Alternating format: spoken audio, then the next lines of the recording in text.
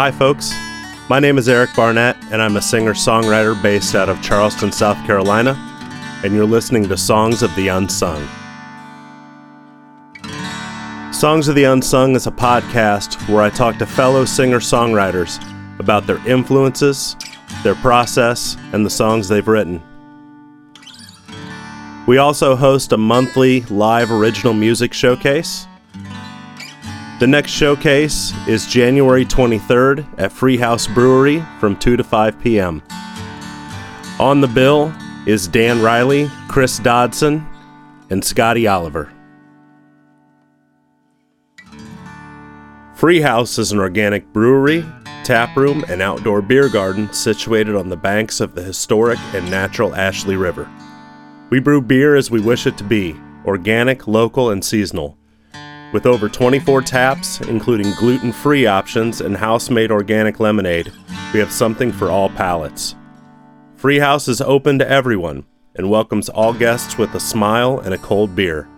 Inquire about hosting your event or special occasion with us at info@freehousebeer.com. This week's guest is Chris Dodson. Chris is one of the busiest musicians here in Charleston, not only playing around town as a solo musician, but in various duos and trios, including Return of the Mac and Me and Mr. Jones. In addition to the many gigs around town, Chris is also a guitar instructor and a prolific recording artist, releasing 2 albums and many singles. If you like what you hear, be sure to come out to Free House on January 23rd to our second Songwriter Showcase. But for now, enjoy my conversation with Chris Dodson. Hey Chris, how you doing today? Hey Eric, thanks for having me, man. I'm great. How are you? I am good. Thanks for coming out. This is such a pleasure to be out here, and thanks for working with my schedule.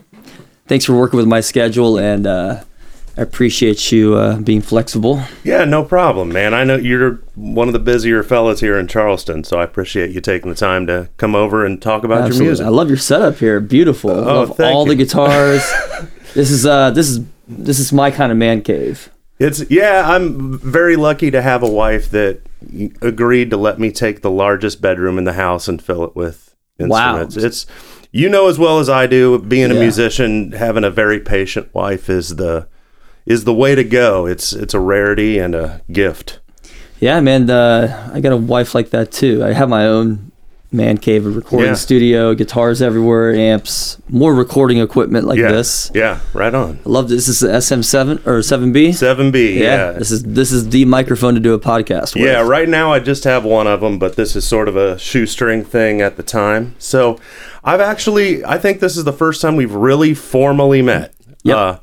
There's a couple times that I've been passing through downtown and like seen you play. I saw you play at the Grand Bohemian one time. You were just out playing and you were busy doing your thing, so I didn't want to walk up and introduce myself. I always feel weird when people do that when I'm playing. But yeah, man, you're playing all over the place, not only solo, but with many of the projects you're in. Yeah. Tell me a little about some of the projects you're in.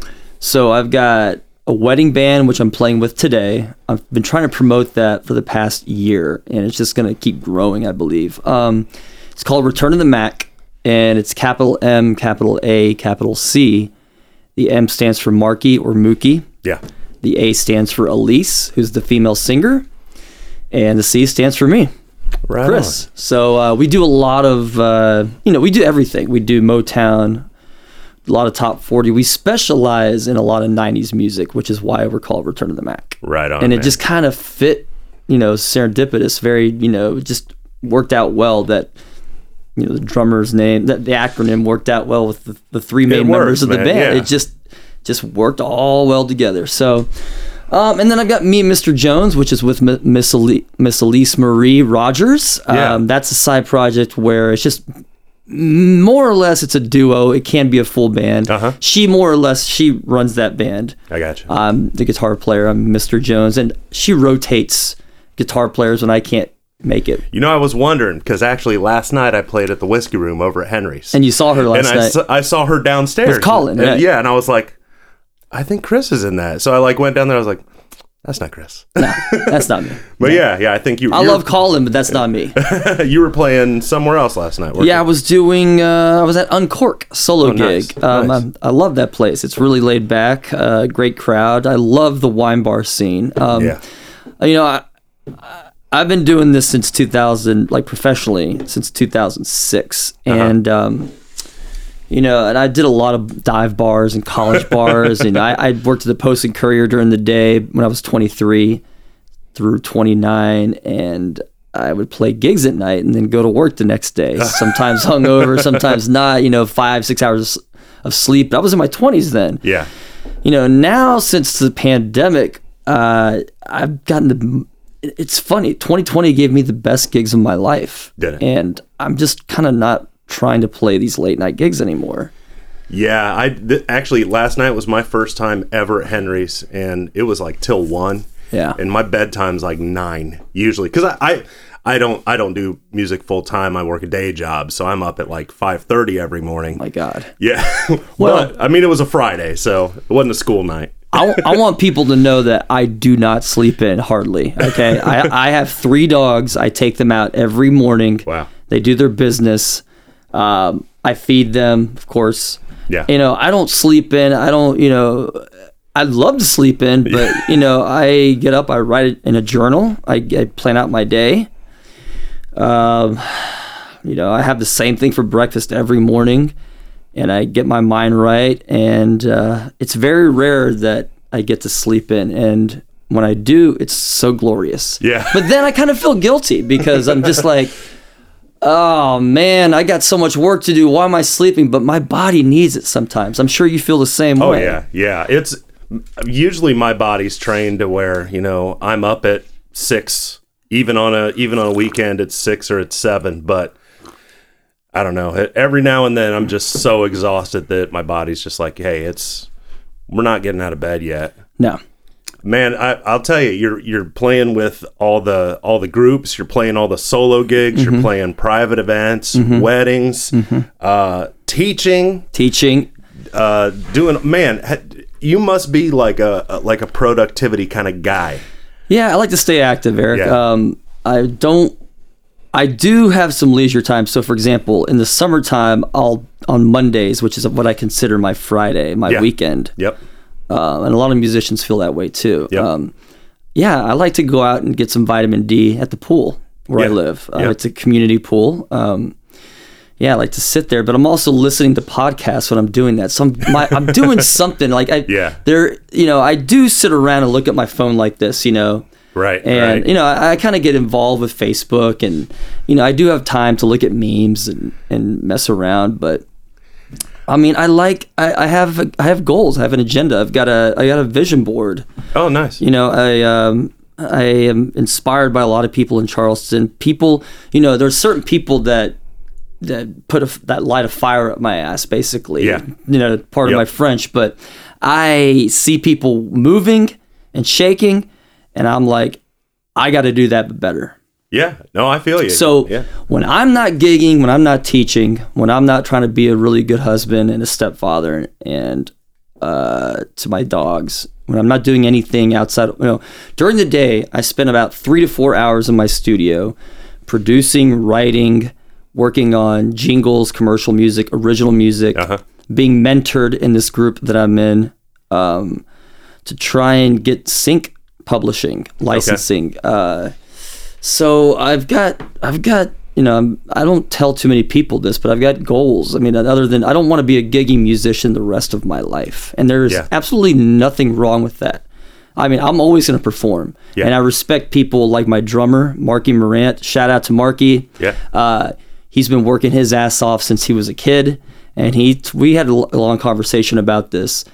But, he's going to be working for the rest of his life. He said he has no plans to ever stop. His father was a famous trumpet player up in New York City and worked until pretty much his last years. And he was 81 or 82 years old. So there really is no retirement in this kind of business. But the beauty about music too is it's not like other professions where it takes on your body the way it would normally do. Except, playing 3-hour gigs, standing up every night gets old. Look, yeah. But it's something you can do well until your twilight years. And since music is always a learning, evolving thing for the individual, you owe it to yourself to do it as long as you can and see where it takes you, Yeah. Look, I'm going to be honest. Being a musician is not easy. You got to get up there and singing for, 2.5 hours with 2 breaks, which makes it 3, and then setting up and breaking down. That's exhausting. It's exhausting. I've had to have surgery on my vocal cords because I treated them so bad in the past. I had a little small node that could have gotten worse, but I prevented it. So I went ahead and just got the surgery. I could have gotten rid of it with rest, but there was just no way of taking 2 months off. I got you. Yeah. There's just no way. I can't afford it. So I dropped $1,200 to get the surgery with my insurance that I'm paying for. And music really doesn't come with its own built-in health insurance and everything involved, man. No. And what a lot of people don't understand is you might only be scheduled to play for a 3-hour block, but that doesn't include load in, load out time. That doesn't include dealing with Charleston traffic. That doesn't include all the time you spent learning those songs, practicing those songs. You had to buy all of that PA and all that stuff, and it's not something like, it's also one of the greatest jobs in the world, I think. It is. It's when you have a good night of playing music, you walk away from it saying, I really love that I do this. But when you have a bad night of playing music, it can feel other ways. However, it's just really good to keep in mind. At the end of the day, it's still a great job. It's still playing music, yeah. It's still better than being at a desk like this all day, sitting. Yeah. But, hey, there's a lot of people out there that make a good living doing that, so I respect that. I did it for a long time, and I got fed up. I got really depressed and anxious, and, was thinking things that I shouldn't be thinking, and I was like, you know what? I'm going to jump, and I think I've got the skills to be a full-time musician. I think I've got enough income where I can support myself and more. And I did it, and it was the best decision of my life, at least top 3. Right on. Let's rewind just a little bit here and talk about kind of how this whole thing happened. You had a really good interview that I saw on YouTube, a MUFIC interview. You were interviewed by Kevin Church. Yeah. And I'm not great guy, Kevin Church. Oh yeah. Check out Kevin Church. I always give him a shout out if I'm watching. Great songwriter. Yeah. Yep. I'm not going to try to replace that. Everybody should go watch that MUFIC interview. I've got it in, I'm going to put a link to it in the show notes here. So I'll say watch that, then pick up where we left off here. Originally from Beaufort. Yep. Really quick, started with violin, then through to French horn, then over to upright bass. Finally, guitar comes along. Yep. 1995 summer, 13 years old. Sister brought it home from a friend. I immediately fell in love with it. I started teaching myself power chords. That's the first thing I learned. It was like Nirvana, Green Day, Weezer. Well, 1995 was a great time to have an electric guitar. It really was, man. But this guitar was a piece of shit, man. It was a gremlin. It literally was a gremlin. Yeah. That's what it was called. See, though, it is also sort of nice to learn on a terrible guitar. Absolutely. Because if you can finally get to the point where you do what you want to do, then somebody hands you a good guitar. It's like, baseball players warming up in the batting circle with the donut on. They take the weight off the end of it and it just smooth sailing. Absolutely. Man, I look at the guitars that I have now and what I started with, and it's been 25 years in the making. That's what it's been. That's what it's all about. Nothing happens right away. No, there's no such thing as an overnight success. It just takes years and years and years of practice to where you want to be. And where I'm at now in my life, where I want to be, it's probably going to take another 20 years, and I'm okay with that. Yeah. It's knowing, like, having a goal. You got to have a goal, or you won't reach it. You got to tell the world what you want, or you can't expect to get it from it. So initially playing guitar, I know you know, going from violin to upright bass, you were used to stringed instruments. You were fretting strings. At least when you were on the upright bass, those 4 strings were the same. Yep. So it was very easy to transition to guitar. Yeah. You know, the callus was already there. Strings were obviously a lot thinner. Yeah. You know, anybody who wants to learn how to play guitar, electric guitar is the way to go first.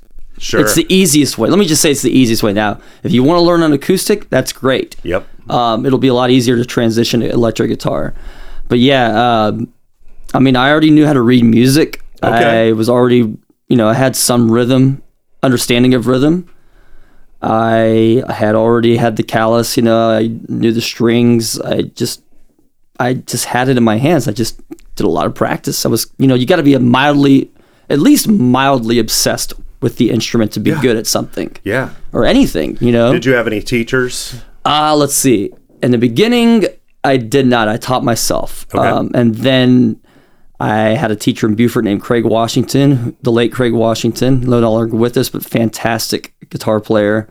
Learned a lot from him. I took lessons from Lee Barber for 4 years, James Slater for 3 years here in Charleston to learn jazz, which I learned so much about jazz, but I'm not really a jazz player, but I understand it all though. Yeah, but it's important. Like I always say, like, learn theory so you can learn when to ignore it. Yeah. But just having those basic building blocks of theory, and I absolutely don't know all that I want to know or need to know. I actually went to music school for trumpet. I went to college as a trumpet major, and it made me hate playing trumpet the way they tried to. How do they teach you how to play? What's the process of majoring in a brass instrument compared to the guitar? It's I don't know like what guitar actually is in terms of what they have you do, but there's kind of 2 paths you can take on a brass instrument. There's jazz and there's classical. And I kind of defaulted more to a classical. I never really knew much in terms of improvisation on trumpet. And then when you go to a classical, there's all kinds of different styles within the classical genre as well. You know, I had a trumpet teacher in high school that was Italian, and their trumpet, at least with brass instruments, the Italian method, as it were, has a very specific approach to like phrasing and vibrato and stuff like that. And then when I went to college, they were like, hey, we don't do that. We got to do this whole other thing. And I was already loving guitar. You know, I have way more fun playing. You get more girls playing guitar. Let's be honest with ourselves. Well, I mean, it's a chordal instrument. I mean, you can write songs with it. You can be your own orchestra with it. With the trumpet, I mean, I love the trumpet. I love every instrument. Let's be honest. I'm a fanatic music person, but yeah, guitar is just the coolest. It's the coolest instrument. It really is. Yeah. So initially had a few guitar teachers. Do you ever envy the generation that gets YouTube? Yeah, I mean, we didn't have that growing up. You know, YouTube. I started using YouTube as a tool for music probably like 2006, 2007. Yeah. When it was really, I think it came out in 2004 or 5, but I didn't start using it, you know, to start learning, you know, watching interviews and using backing tracks until about 2006, 2007. No, yeah, I envy them. You know, with YouTube and social media, you get to see how many great musicians there are out there. You know, there's a 9-year-old Korean girl who could kick my ass at guitar, you know? Well, and I know I'm not going to do a whole generational thing where I say, you know, these guys have it easy or what have you, because YouTube can also be such a huge distraction. Yeah. You know what I'm saying? It's a huge distraction, and it's, you know, it's sobering. It can be sobering. Yeah, yeah. But it's also, man, I've learned so much from Rick Beato. I don't know if you ever watch him. Yep. A lot of motivational speakers, a lot of music theory. Learned a lot about the Beatles, you know, just from YouTube, because they're my favorite band. I've learned so much. You know, you can hear isolated tracks on YouTube, and it's just awesome. I'm such a nerd about the Beatles, just because, you know, even though I went to school for trumpet, I wanted a recording major. Yeah. And the school I went to didn't have one. They're like, well, maybe we'll let you write one, and we have recording classes. But I would rather, you know, I know you see a lot of guitars and stuff here, but if I had my druthers, I'd love to be a producer. Like, and we'll get to talking about producing, because I know that's something you're super into. But what really opened my eyes to what you could do musically did come from the Beatles, and come from the way that, it was four guys that basically started out as a pretty standard rock band that worked really, really hard. Yep. Got to the point where they found a person in George Martin that said, this is what's available. I didn't know if you guys knew, but this is what you can do. And then they said, well, okay, let's put that into our songwriting. Yeah. And then just an 8-year evolution. A lot of people don't realize, A, everything you hear of the Beatles pretty much happened in 8 years. 8 years. And then B, they were under 30 when they broke up. Yeah. I mean, they were 20. The oldest, Ringo and John, were 28 when they broke up. Yeah. It's funny. The Beatles are they're artists. They have artist period. They have Mop Top period. Their Sgt. Pepper period. Their psychedelic period. And then their hippie period. And then it was back almost to their a year. roots. It was almost every year. And the world they put just out 3-4 albums per year. Oh yeah. Nobody does that anymore. And the world turned on what they did. Yeah. They may say, okay, Pet Sounds influenced Sgt. Pepper or what have you, but Pet Sounds was influenced by Rubber Soul. Yeah. It's so let's not get Yeah. Anytime the Beatles, and this is just me being a complete Beatles fan, but anytime somebody says Stones or Beatles, I'm like, that's obvious. It's Beatles. Yeah, don't because they had a broader spectrum of music. I mean, I love the Stones. I love the Stones, man. Oh, I did. I saw them like 3 weeks ago, and they still got it, man. Yeah, I mean, one thing that the Stones have over the Beatles is they've been together longer. They've been doing more. They're a live band, They're a rock band. Yeah, the Beatles were recording artists. Yes, That's what they were. Maybe the first, truly beginning to end recording artists. Yeah, but it's really hard to find a bad Beatles song, and I can find a lot of bad Rolling Stones songs. They didn't dilute by longevity. They didn't dilute their catalog. It's amazing that the way how they remembered all their songs, because I have a problem remembering the songs that I write and have to use voice memo. Do you? Yeah. Yeah. Yeah, and that's a great tool. Like, imagine back when everything was huge and reel to reel and that whole thing. Imagine all the melodies that escaped them that they couldn't even write. Yeah, that are out there in thin air now. I'll take like 3 of those if they just could give them to me. The worst Beatles song is probably better than any song that I've ever written. It's so sad, but so they were an early influence, obviously. That continues on through today. So to be honest with you, the Beatles was the first recollection of music I ever had. I saw Hard Day's Night in the late '80s on the Disney Channel, and then my mom recorded the Beatles cartoon that came out on the Disney Channel. So 8 Days a Week was like the first song I ever that stuck in my head. Like that was the first melodic song. And then I was a really, really big classical fan. I was like obsessed with Mozart, Bach, Beethoven, Nat King Cole, Leonard Bernstein. I mean, I'm huge into classical. I didn't really get into like rock music until about 1993 or 2. Okay. So when I was like 10, 11 years old, but guitar influenced music until about 19 when I picked up the guitar in 95. Right on, man. I'll show you when we're done. The first time I ever really sat down and heard music, there were 2 Beatles 45s that my grandma had. Yeah. And she would always play them for me. And the last time I went home, I was at my grandpa's house. She's passed away. And I found those 45s, and I have them framed now, and it's like I still have like my first experience to music, which to me is like such a special thing. Awesome, man. Awesome. I think I read somewhere you list your current influences. You included like Stevie Wonder in there. Yep, I could tell. I can go down the list. Yeah. I mean, it's stuck for the pretty long time. We got the Beatles, of course, Stevie Wonder, Prince, John Mayer, and Sting. Okay. So as far as pop music, that's the Mount Rushmore of my influences for pop music. So it slid into the direction of, a lot of the time people sort of look down their nose when something's a little too polished. There's quote rock, man, there's nothing wrong with making something sound just as good as it can sound. You know what I mean? No, I mean, there's a difference between a great production and too overproduced music. Right. There's a lot of the music today that would be considered overproduced with the auto-tune, but that's the new sound. That's what it is. Yeah. And you always got to remember, when people look back on a certain era and they want to circle that and they say, well, that's the era. That was the pop music of the day. Mm-hmm. I mean, that was...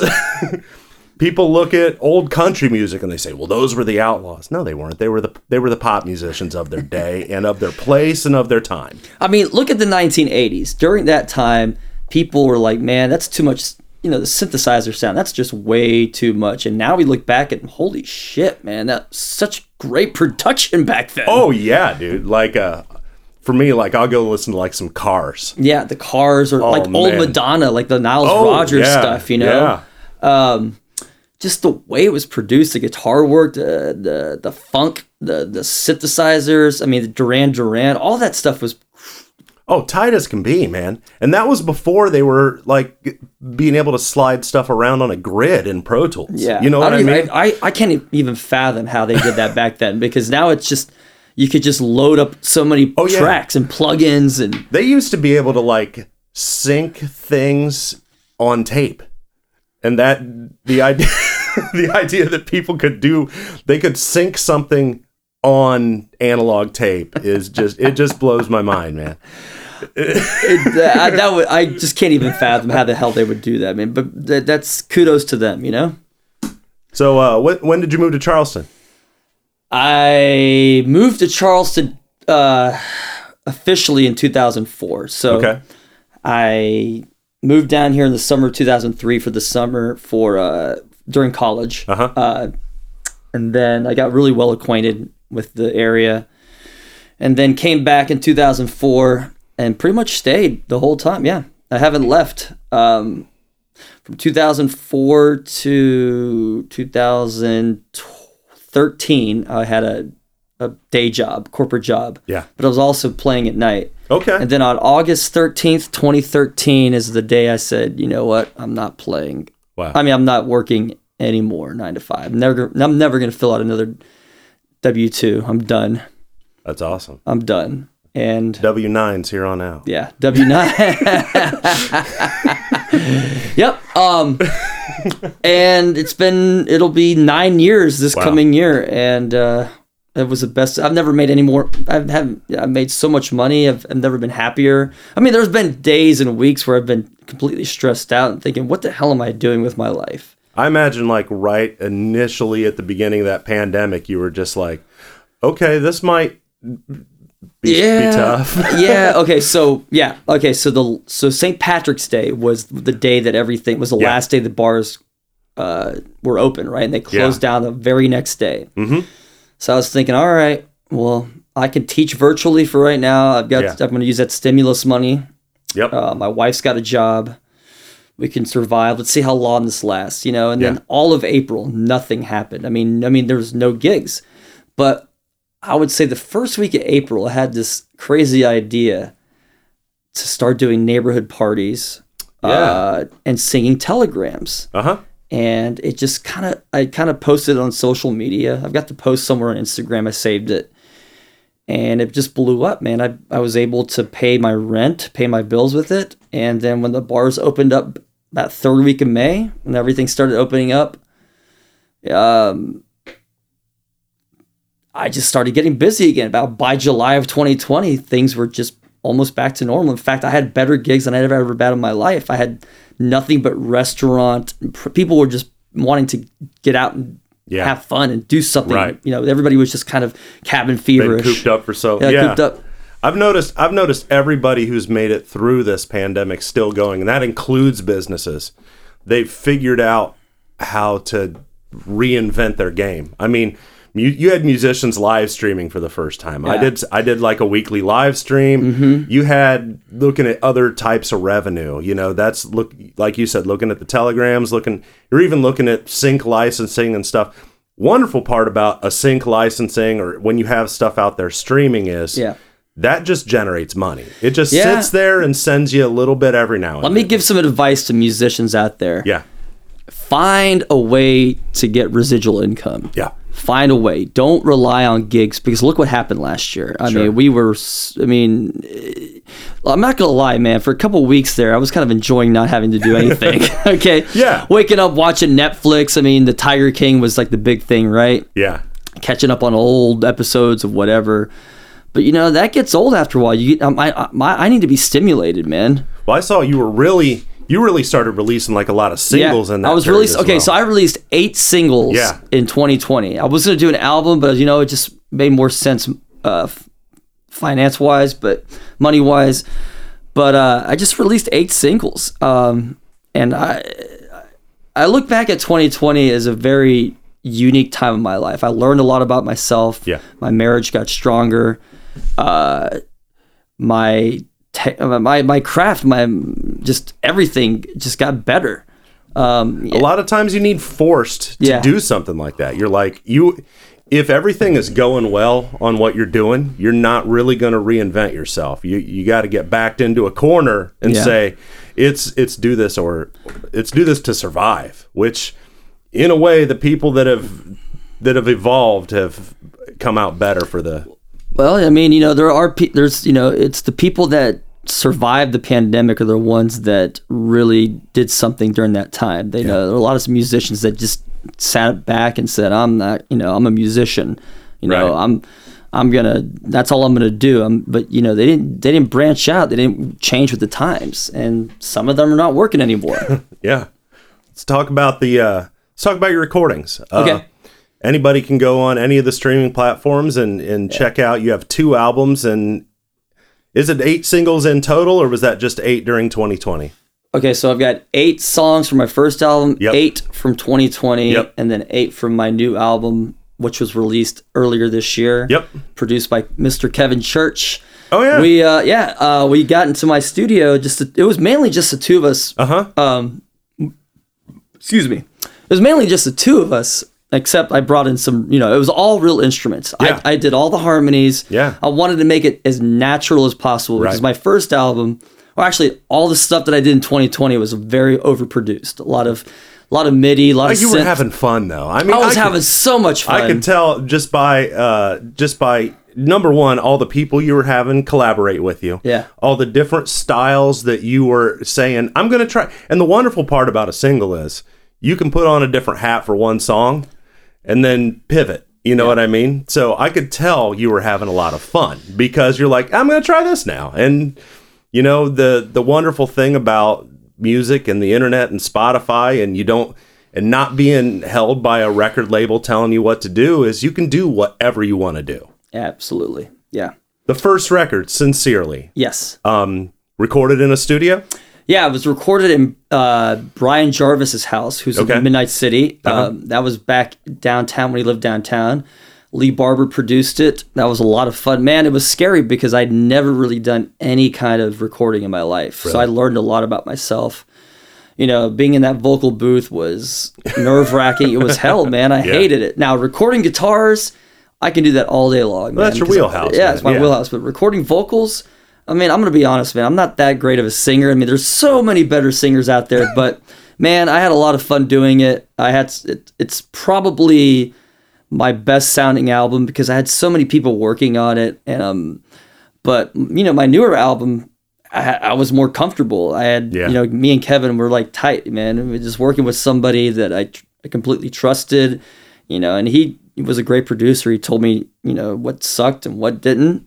He helped me with my lyrics. He helped me with arranging some tunes. Nice. And I'm very proud of every song that I've released. I mean, I'm not going to release something that I think is mediocre. Everything that I've released is because I think it's great. Awesome. That first record, who were some of the people that played on that? So we got Beatman, Shelton, Deshashore on drums. We had Tristan Simmons on bass. Of course, Lee did some bass work. Lee did a lot of guitar work on there. I did a lot of guitar work. Manny Houston on some background vocals. Andrea Dunning on some background vocals. Emily Curtis she did 3 background vocals. I can't even talk right now. Yeah, it's early. Yeah, it's early. Let's see. Well, who else? God, I always lament, like, the one thing about digital that I don't love is I'm a liner notes guy. Being, like, into producers and into seeing who plays on what. I miss the liner notes. I wish, like, you know, I love having music in my pocket, and that's what I listen to 99.9% of music on. But I miss having all that because I wouldn't have to ask you. I'd be looking at that stuff already. Yeah, you're right. Yeah, I have to go to Wikipedia now to look at anything, like who did what on what, and sometimes it's not even there. And I want to know who played guitar on this part. You know? Yeah. But yeah, sometimes you hear something, and then you look at those liner notes, and you're like, oh yeah, that does sound like such and such, and it makes it all make sense. You know. Any standout songs for you off the first record? Yeah, there's 4 actually. Honest Love, which is the first track. I wrote that melody back in 2005. I had different lyrics for it, and then I rewrote it in about 10 years later, basically. Let's see. She Calls Home, which is the second track, which is actually the song I'm going to play today for you guys. Because the reason being is because on Monday I'm leaving for Arkansas tomorrow morning. I'm flying. That's where my wife's from. And I'm filming a music video for the song. Oh, nice. In Arkansas, because that's what the song is about. It's about my wife coming back to Arkansas after a long period of not being there. And let's see. And then we've got Live Your Way, which is a nice gospel-y kind of song about just motivating yourself to be better. And then Never Fall Asleep, which is a very 80s sounding tune. I wanted to write a song or have a song on my album that sounded like the year that I was born, which is 1982. So it sounds very 1980s, early 1980s. And Emily Curtis sings back up on that, and Lee Barber did such a great job producing that song. I'm so proud of it because it doesn't sound like anything I've ever done. It's a stand-alone song, and man, just hearing it through headphones gives me goosebumps every time I hear it. Nice. Well, while we're talking about it, why don't you go ahead and play She Calls Home? Okay. All right, Eric, thanks for having me.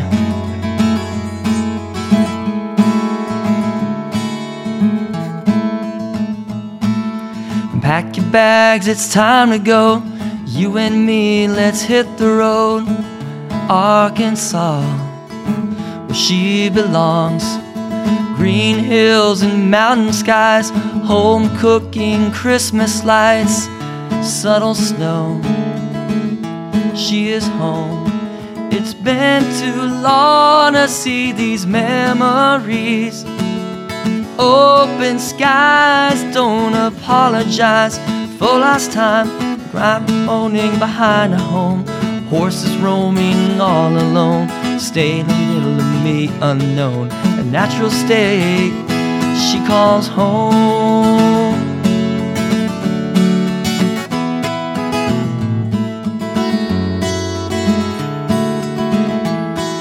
A big old dog in your lap, family dinner, heavy nap.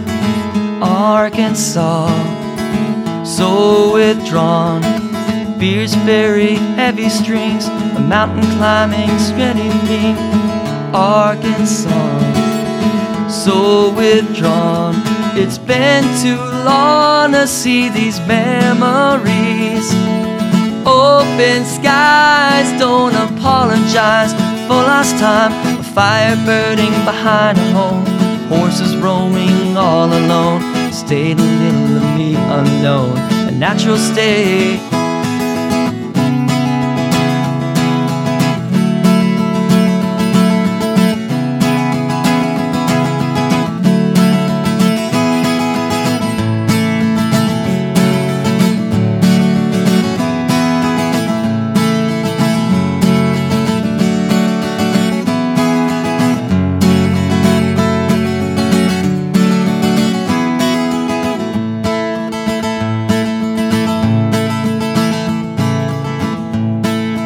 Fire burning behind a home, horses roaming all alone. Staying in the middle of the unknown, a natural state. She calls home. She calls home. She calls home. She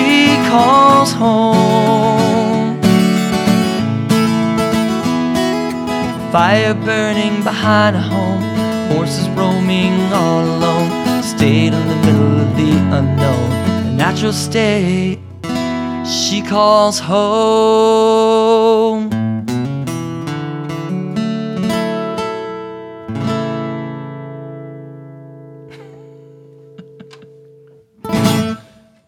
Very nice, man. I like that. That's the one you played at on the Mufic video as well. Yeah. Yeah, I like that. Well, thank you. Looking forward to the music video on that. Me too, man. I can't wait to see what it's going to be about. So that first record, is it something where you go back, and of course you're going to go back and say, I wish I would have done this better, I could have done this differently, but is it still something you can say like, yeah, that's still me, that represents me? Absolutely. I mean, look, records they're like time capsules. I mean, that's what you sounded like that year. That's what you were feeling like.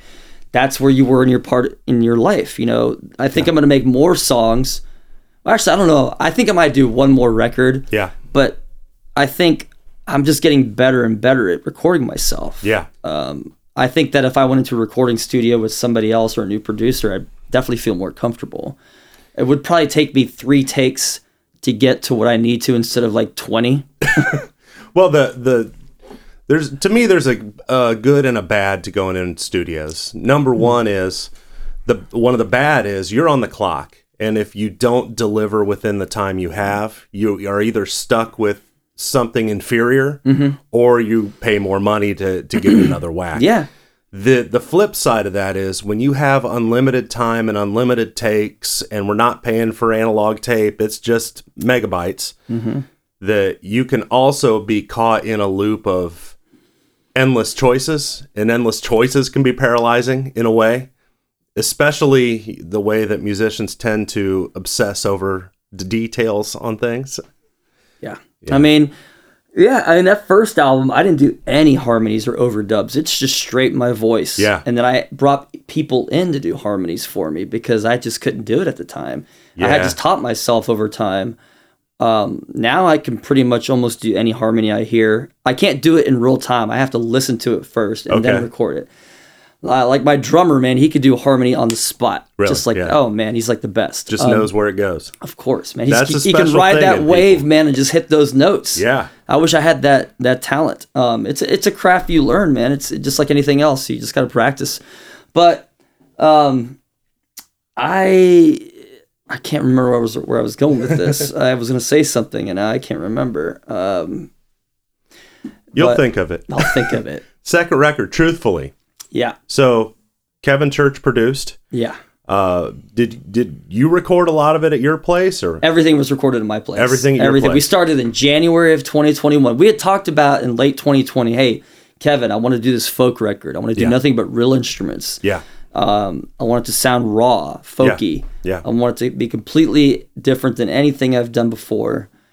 And I want it to sound like people in a room playing. Yeah, I want it to sound like Yeah. So we brought in my drummer Marky to do all the drums. Yeah. Brett Bellinger on bass, upright bass. It's all acoustic instruments. Nothing. I mean, there's a couple songs with electric guitar on there. Sure. But a lot of acoustic. Like I said, harmonies done by me. Very just raw sounding. A lot strings. There's real strings on there. I was going to ask. Those are real strings. Yeah, very nice. Who played those? Michael Williams played the violin, and then Karen Egan played the viola, and we have Caitlin Tarber on the cello. Very nice. Yeah, sounds great, man. Thank you. Like what songs stand out to you on that record? Man, so the last song on that record, which I wrote about, basically the pandemic and my stepson, just getting away from life and just hitting the road, traveling together, which is one of my favorite things to do, is be in the car with him and just getting out of there. It's called Lead the Way, just about traveling the country together, getting away from real life. That's one of my favorite songs I've ever written. A lot of people seem to like that one. Nice. Let's see. In the Daylight, that's one of my favorite songs on that album because it talks about life, like truth life. I mean, at the time when I'd recorded the album and before that, I basically never saw my wife during the day, just at night. Yeah, I enjoyed that one actually. I figured out what that one was about. Yeah.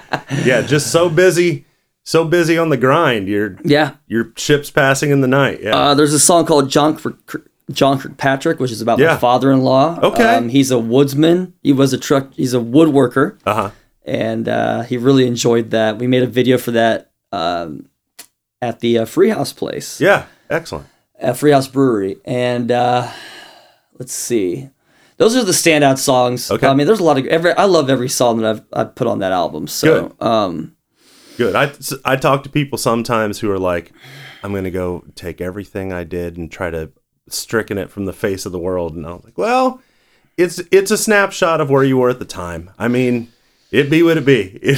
I mean, I just think of, you got to really love your songs if you're going to put them out there, because they're going to be out there forever. Sure. So make sure that you really, really love the songs before you release them, because you're going to look back and be like, oh man, why the hell did I write that song? Why did I release that? I mean, even famous people have that. John Lennon had a lot of songs that he considered throwaways, and I consider them masterpieces.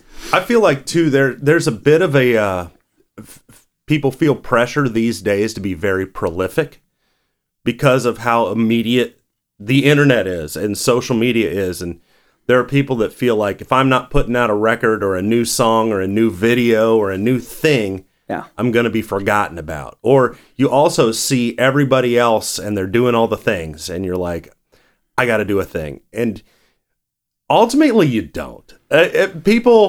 People aren't going to hold things against you if you take a little bit longer just making your thing perfect. Yeah. I mean, people do have short attention spans these days, but, take your time with your music.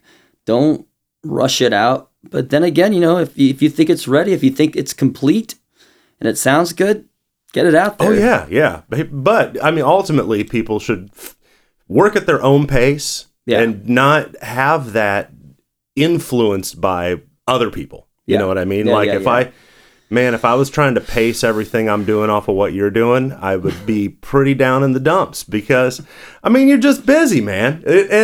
And you also have a very strong social media presence. Like your Instagram and Facebook and YouTube game is pretty top notch. Well, I learned that from a lot of these mentors, a lot of these people, these motivational speakers, like, hey, social media is the television of the 2020s, or the 2010s. It's the internet of the 20, because the internet boom in the 90s. Well, this is it, man. Oh yeah. Work with the times. I've got some friends that have some massive followers. I mean, they've got like 9,000 followers. I've only got 2,100 followers on Instagram. So it's not that I just put out the content, and if people want to react to it, great. If not, I move on. Well, it's been effective. I'll tell you, man, you're killing it. I appreciate that. Thank you. When it comes to actually writing songs, we didn't talk much about your singles. We did a little bit earlier. Mm-hmm. 8 singles, very different stylistically one to the next. A lot of different collaborations with other local musicians. Mm-hmm. Give them all a listen. It's fantastic, man. You really run the gamut on everything, and from a production standpoint, you're really up in your game. I think even if you do things in other styles, it's all learning. The best part about production is you can sit there and go, man, I finally got that kick to sound like I wanted that kick to sound. It's people ask me that I work with, that I write songs with. Like, for example, Irene Rose, who's a beautiful human being. She writes some of the best melodies I have ever heard in my life. She's like, how did you learn how to do all this?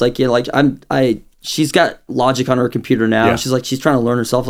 You just got to sit there and do it every day. Yeah. You learn something new with the program every day. You don't, you can take a class, you can go on YouTube, you can read a book. That's great. Perfect. You can do that. But to really learn how to do it, you just got to sit there and do it every day. It's like learning a language. You got to speak it every day. It's nice to have like YouTube and forums though. Yeah. Also, because a lot of time you'll be like, I want to hear a thing. How can I hear this thing? And YouTube will tell you. It'll say, like, if you listen to what you're doing and you say, well, I want to hear this. How do I achieve that? Mm-hmm. It's great these days. I mean, it's a home recordist's world we live in these days. There's no excuse. Every musician should have some sort of recording device, some sort of DAW in their house. I mean, you should be putting out original music. I mean, whether it's guitar instrumentals or just little pieces of music, composing, doesn't matter. Do something creative. Yeah. Don't get stuck on a hamster wheel playing these gigs every single week, man. And then you got to do something creative.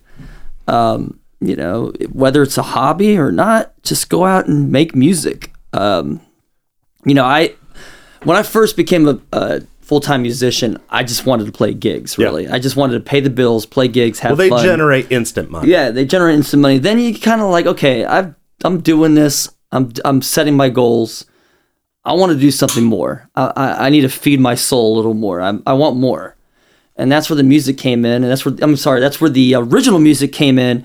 It was time to do it. And then I was like, all right, now I'm going to get a Logic Pro. I'm going to get a Mac. I'm going to set up a studio. Now I've got all these awesome plugins, all this hardware, these Neves, these Neumann microphones. I've got all these. I just got everything I need. It's such a joy to have all this musical equipment around. It can be a slippery slope of gear acquisition. Oh God, just man. Because ultimately, like, the Beatles did it on 2 tracks. Eventually they did it on 4 tracks, and at most they did it on 8 tracks. Yeah. So, I mean, ultimately you got to have a good song. No amount of tweaking or quantizing or pitch correcting or nothing's going to save a bad song, I don't think. No. You can record a really good song on bad equipment, but it's really tough to take a bad song and on really good equipment and make it sound good. Yeah. Absolutely. When it comes to your own songwriting, is it all just trying to catch it as it goes by, or do you say you sit for a few hours every day? Do you sit specifically to songwrite? Yeah. It's more of like producing. It's a whole thing. Yeah. Like it's songwriting, producing. It's 4 hours of just sitting there trying to come up with melodies and beats and learning Logic. Sometimes I'll already have a melody or a guitar riff and I work around that. Sometimes I'll pull up an old project and see what I can do with that. Let's see. The current song that I'm working on right now is got all real instruments, real drums. It's got... so basically I had somebody in Los Angeles record somebody playing drums. Just like, I was like, here's the tempo, here's how long I want it to be, here's the structure. Or just do use a lot of toms here, use just the hi-hat here, and I put it all together and created a song. Then I picked up the bass and started coming with a cool bass line, and then I turned on my twin reverb, got the delay, hit some guitar chords, and then I had this melody, and it just kind of built like that. Okay. But sometimes they don't all come out like that. Sometimes I already have I'll tell you what, the best way to write a song is have the chorus first. Yeah. That is the icing on the cake right there. That's the best way to write a song, is if you have the chorus first, it's so much easier because you can write around that. Yeah. Oh man, everybody talks about a hook and what have you, and it's every song that I write has got to have some sort of structure to it. A hook. It's got to have a nice melody, a beginning, middle, and an end. Now, for me, lyrics, that's my weakness right there. That's just what I need to work on. Yeah. That's what I need. I'm not a very good lyricist, but I'm working to become one. I just work at it every day. Just keep writing and writing and writing. I know my problem with lyrics, and I'm a super slow songwriter, and it's because I call it the goalie. Yeah. Not much gets past the goalie, man. I'll put a line out, and I know that line should just be a placeholder. Yeah. But instead of letting that thing be a placeholder and just moving on, I'm like, nah, no good. Throw it out, start over. And that's no way to get things done. Do you, man, how do you deal with your goalie or your editor, as it were?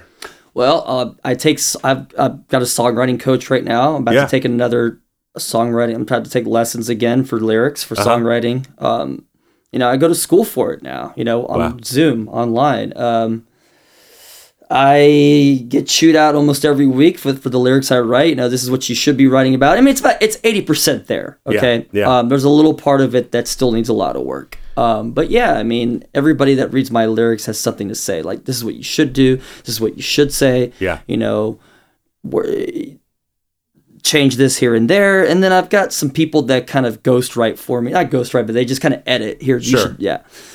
But sometimes it kind of helps having somebody in mind that you're looking to impress.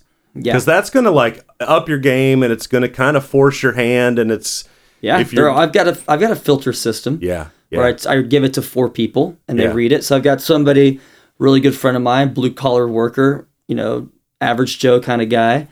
Then I've got a computer nerd kind of guy that looks at it. Then I've got Irene to look at it, who's the ultimate person that looks at it. Sure. And then my buddy Vince, who will give it to me straight up, to tell me if it sucks or not. So you got to have it, man. Brutal honesty. As long as somebody is grown up enough to accept it, it matters. Yeah. Have a filtration system, guys. Yeah. If you want to get a good song, have about 4 or 5 people listen to it. Also, have a vision board for your goals. Look at it every day. Okay. Every day. Yeah. Because it'll get stuck in your mind and you'll want to do it. Otherwise, you'll get very complacent and you'll get lazy, man. I've noticed, especially listening to your records and your singles, you write, a lot of what you write, I would just say is nonfiction. A lot of it's about you. Yeah. A lot of it's about your life. Now, do you have trouble writing about something that's not about you? Yeah, it's difficult. Like, it's hard for me to write about something that's not personal or something. I can't write about, I like, for example, I could never write like what Paul McCartney does, writes about, meter maids or a Maxwell silver hammer. Sure, sure. It's hard for me to write about something that I can't connect to. However, I need to learn how to do that. Yes, but with like the point to where you're not reaching for buzzwords. Yeah. Like what I always find myself bumping up against is I play more of like in a folk Americana sort of thing. Mm-hmm. And there is a definite buzzword list in Americana. I mean, you sing about going down to railroad tracks and you sing about whippoorwills and stuff like that. Yeah, there's a style to it. But I found I don't want to do that. Like I wouldn't sing about going down to a railroad track if I haven't. Yeah. I don't know. Maybe that's my own thing I need to get over, but well, I live in Park Circle and I hear trains every day, so I can relate to, I can relate to those, hear those Americana records. I got to get to a point where I can write about anything. I mean, there's going to be it's going to be a little autobiographical. Yeah. Anything I write. There's got to be a shred of something you at least connect with. Yeah. I don't know. Like, I'm trying to think if there's anything that I've written that it's not. No, I don't think there is. When you start writing a song, is there ever a point where you're like, okay, on this one, I'm channeling such and such? Absolutely. Yeah. So let's see. John Prine, I was channeling John Prine with my song John Kirkpatrick. Yeah. I can see that. Yeah. Let's see. I don't know. I mean, I'm always channeling somebody, whether it's John Mayer is a big influence on my newest album. So he did an album called Born and Raised. I really wanted to write something very similar to that. If you listen to Born and Raised, it's a very Americana folky album. Channeling Bob Dylan a lot, John Lennon, Paul McCartney. I mean, anybody I'm influenced by. I was channeling this song that I have called My Best. It's got a lot of horns and organ. I was channeling a lot of Stevie Wonder, a lot of gospel-y kind of influenced players. A lot of, Ed Sheeran, even some sort of pop song that I hear, like Call Me Maybe, I can definitely influenced by that. Sure. It's very hooky, very pop, very just Do you ever start with the influence? Do you ever hear a song and you go, I should try something like that? Yeah. Yeah? Yeah. Awesome. I mean, the way I start with songs is I want it to have a great melody. I want it to be hooky. That's what I start with. Yeah. Whether it's a piece of music or the melody, it's got to be hooky. It's got to be memorable. So awesome. that's the way of writing.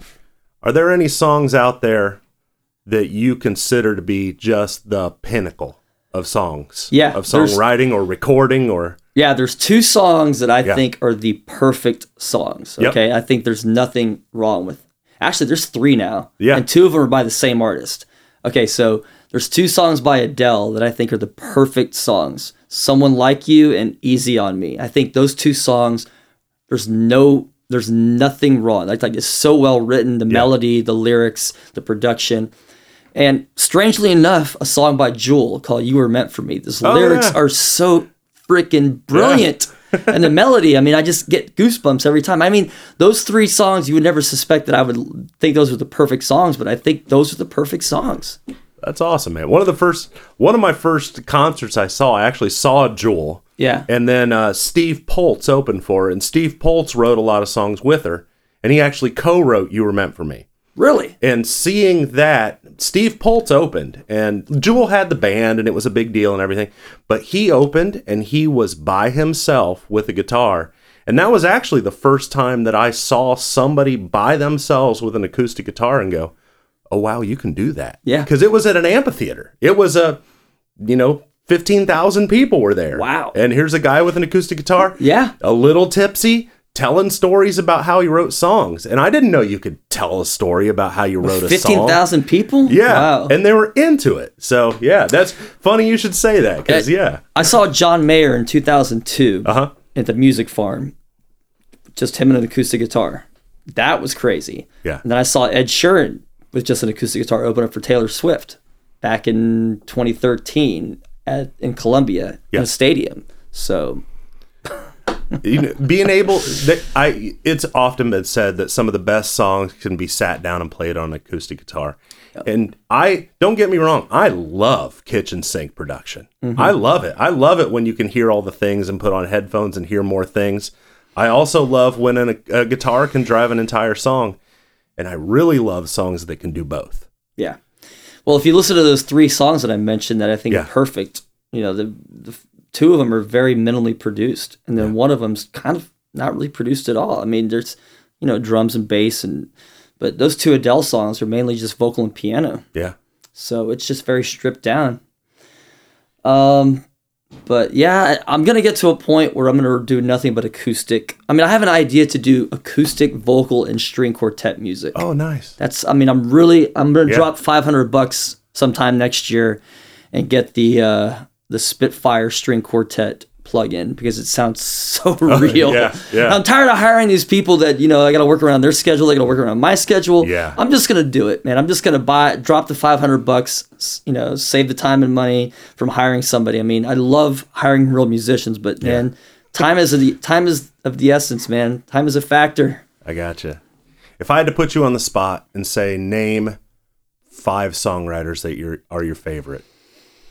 It can be 4, it can be 6. But let's go with Lennon McCartney. Yep. Max Martin. Yep. Let's see. John Mayer. Yep.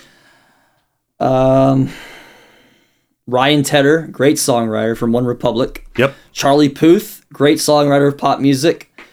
We got Jimmy Jam and Terry Lewis. You know who those are? Yeah. From the 80s, 90s music. Those guys are great. Holland Dozier Holland, the Motown writers. Yeah. They wrote all the Motown, pretty much not all the Motown hits, but a lot of the Motown hits.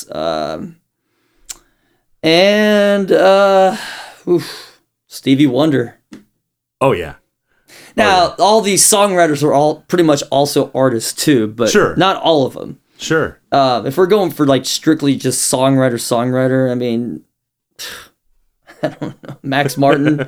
Yeah. Holland Dozier Holland. But there you have it. Excellent, man. Excellent. So you say you're going to fly out tomorrow and do a music video? Well, I'm flying out tomorrow I'm going on vacation, 5-day rest. And while you're there. And while I'm there, because I'm there, I'm going to knock it out. I'm going to do a video on Monday morning. What else are you working on?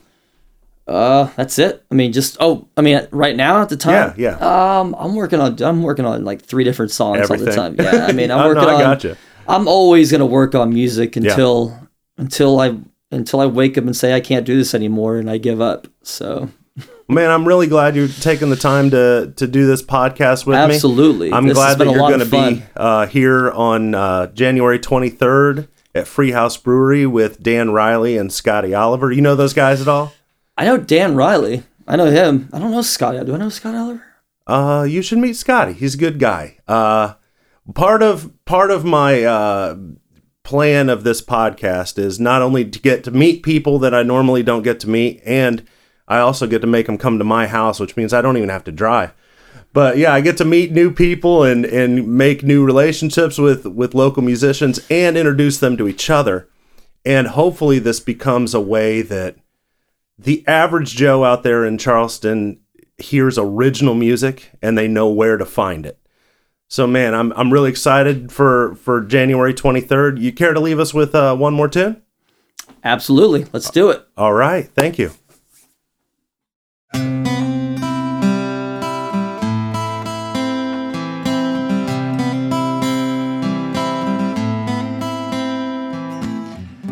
We met at a time in my life when I wasn't sure if I would find the love that would mean so much more. But you took me by surprise. Where have you been all my life? Just wanna be your best friend and make your day. So hard to find the one, but then you came my way. Feeling your honest love is the only way to live. Running away with me is all you have to give. I know how hard it seems, but it feels so right. Give me your honest love, 'cause I need it tonight.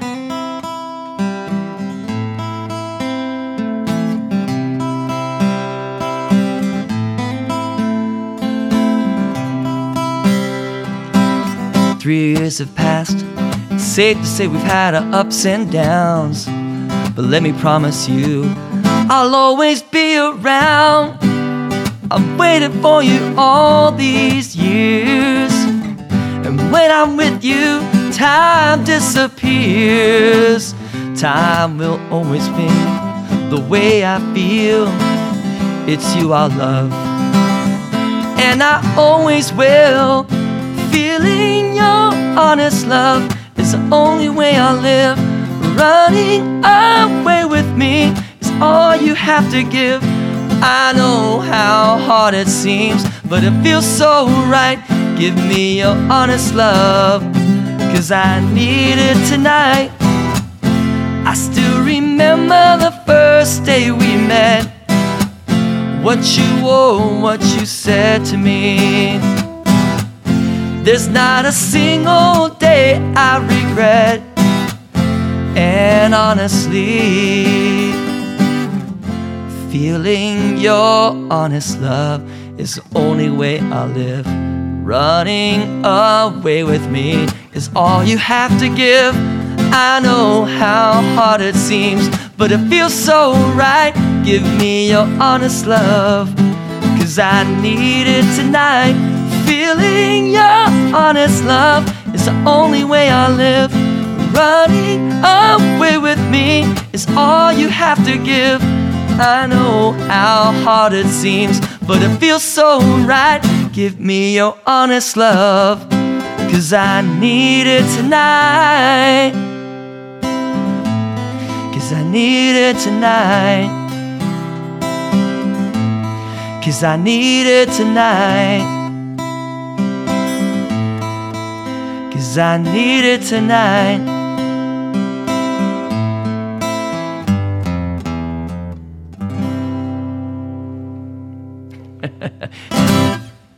Chris Dodson, thank you so much, man. Thank you, everybody. Well, there you have it. Thank you so much for listening to Songs of the Unsung. Be sure to check us out at songsoftheunsung.com. We also have a Facebook, Instagram, and YouTube page. Videos from the last Songwriter Showcase are up on YouTube right now. Love it if you'd go over there, check it out, give it all the likes, shares, subscribes, all those good clicks help us out big time.